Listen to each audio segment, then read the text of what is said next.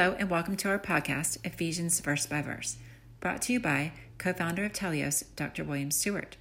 This captivating podcast will not only teach you the book of Ephesians, which tells us so much about Christ and his mission, as well as our Christian walk, but it will teach you how to study the Bible, so you can have confidence in what you learn. Episodes will provide key points for each important verse of the book of Ephesians. Thanks for joining us on this exciting biblical journey. Welcome again. I'm William Stewart, co-founder of Telios. I'm glad you're with us today. We're in a great study in Ephesians, just getting started in chapter 1. This book is really, if you had to learn one book, either this book or Colossians would be the most important to learn. It's the most efficient presentation of God and Christ, the plan of salvation, and the Christian walk. And so it's just a really great study. I'm glad you're listening and watching today, and hope that you'll learn from it. We're really just getting started, and today we're in verse 5, in a section from verses 4 to 14 in chapter 1, covering the blessings of our salvation. We learned in chapter 4 that we were chosen before the foundation of the world for our salvation. We know from other scripture that man would never choose God. God had to choose, and he did this out of love, not out of meanness, but out of love, or to choose some to pull them away from their depravity and sin to salvation, and that we, having been chosen through the blood of Christ, taken from other scripture, stand blameless before him. We continue in verse 4 today, and again Paul says, he predetermined us, he predestined us, coming from the word to direct, determine in Greek, and the word proorizo, means simply to determine beforehand, into the adoption, having predestined us into the adoption of children by Jesus Christ to himself, according to the good pleasure of his will. So we have a second verse on predestination.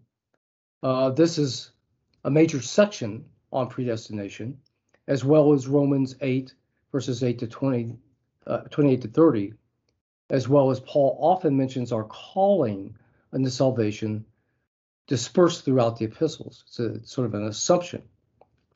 So we're determined to be adopted of children by Jesus Christ to himself. Now, how does this work? Why is that important? Well, adoption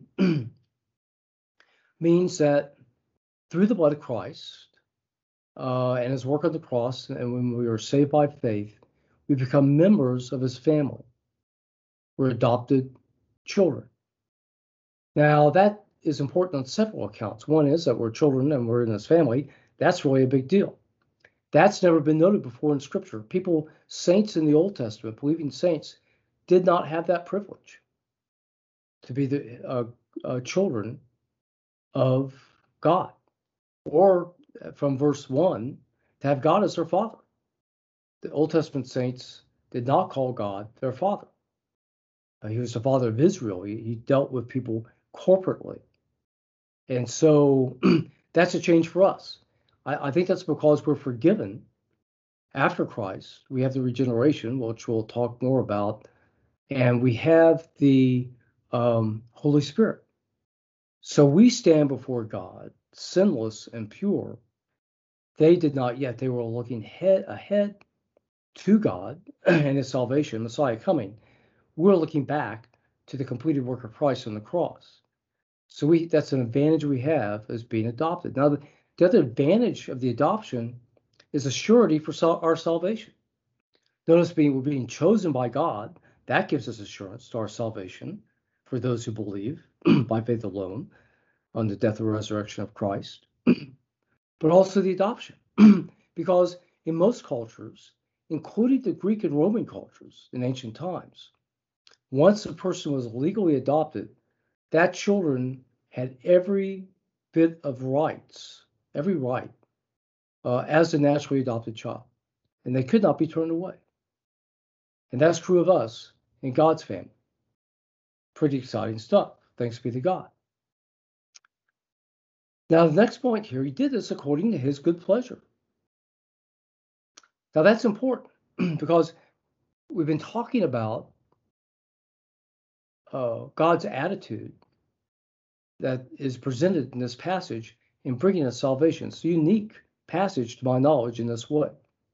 The first attitude in which he brought us a plan of salvation in verse 4 is out of his love, his giving, agape love. Here it's out of his good pleasure.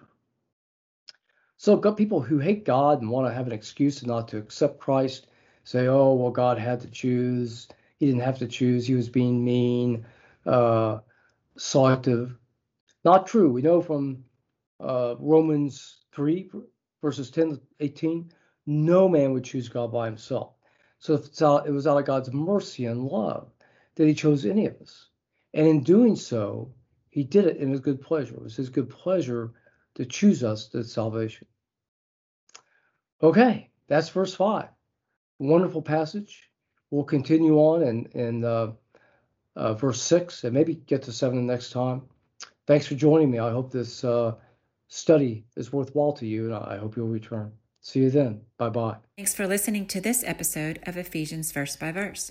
We hope you found Dr. Stewart's teachings both interesting and informative. Join us next time for another exciting episode in Ephesians. To listen to all episodes, please visit our website, teliosresearch.com. TELEIOSRESEARCH. Thank you.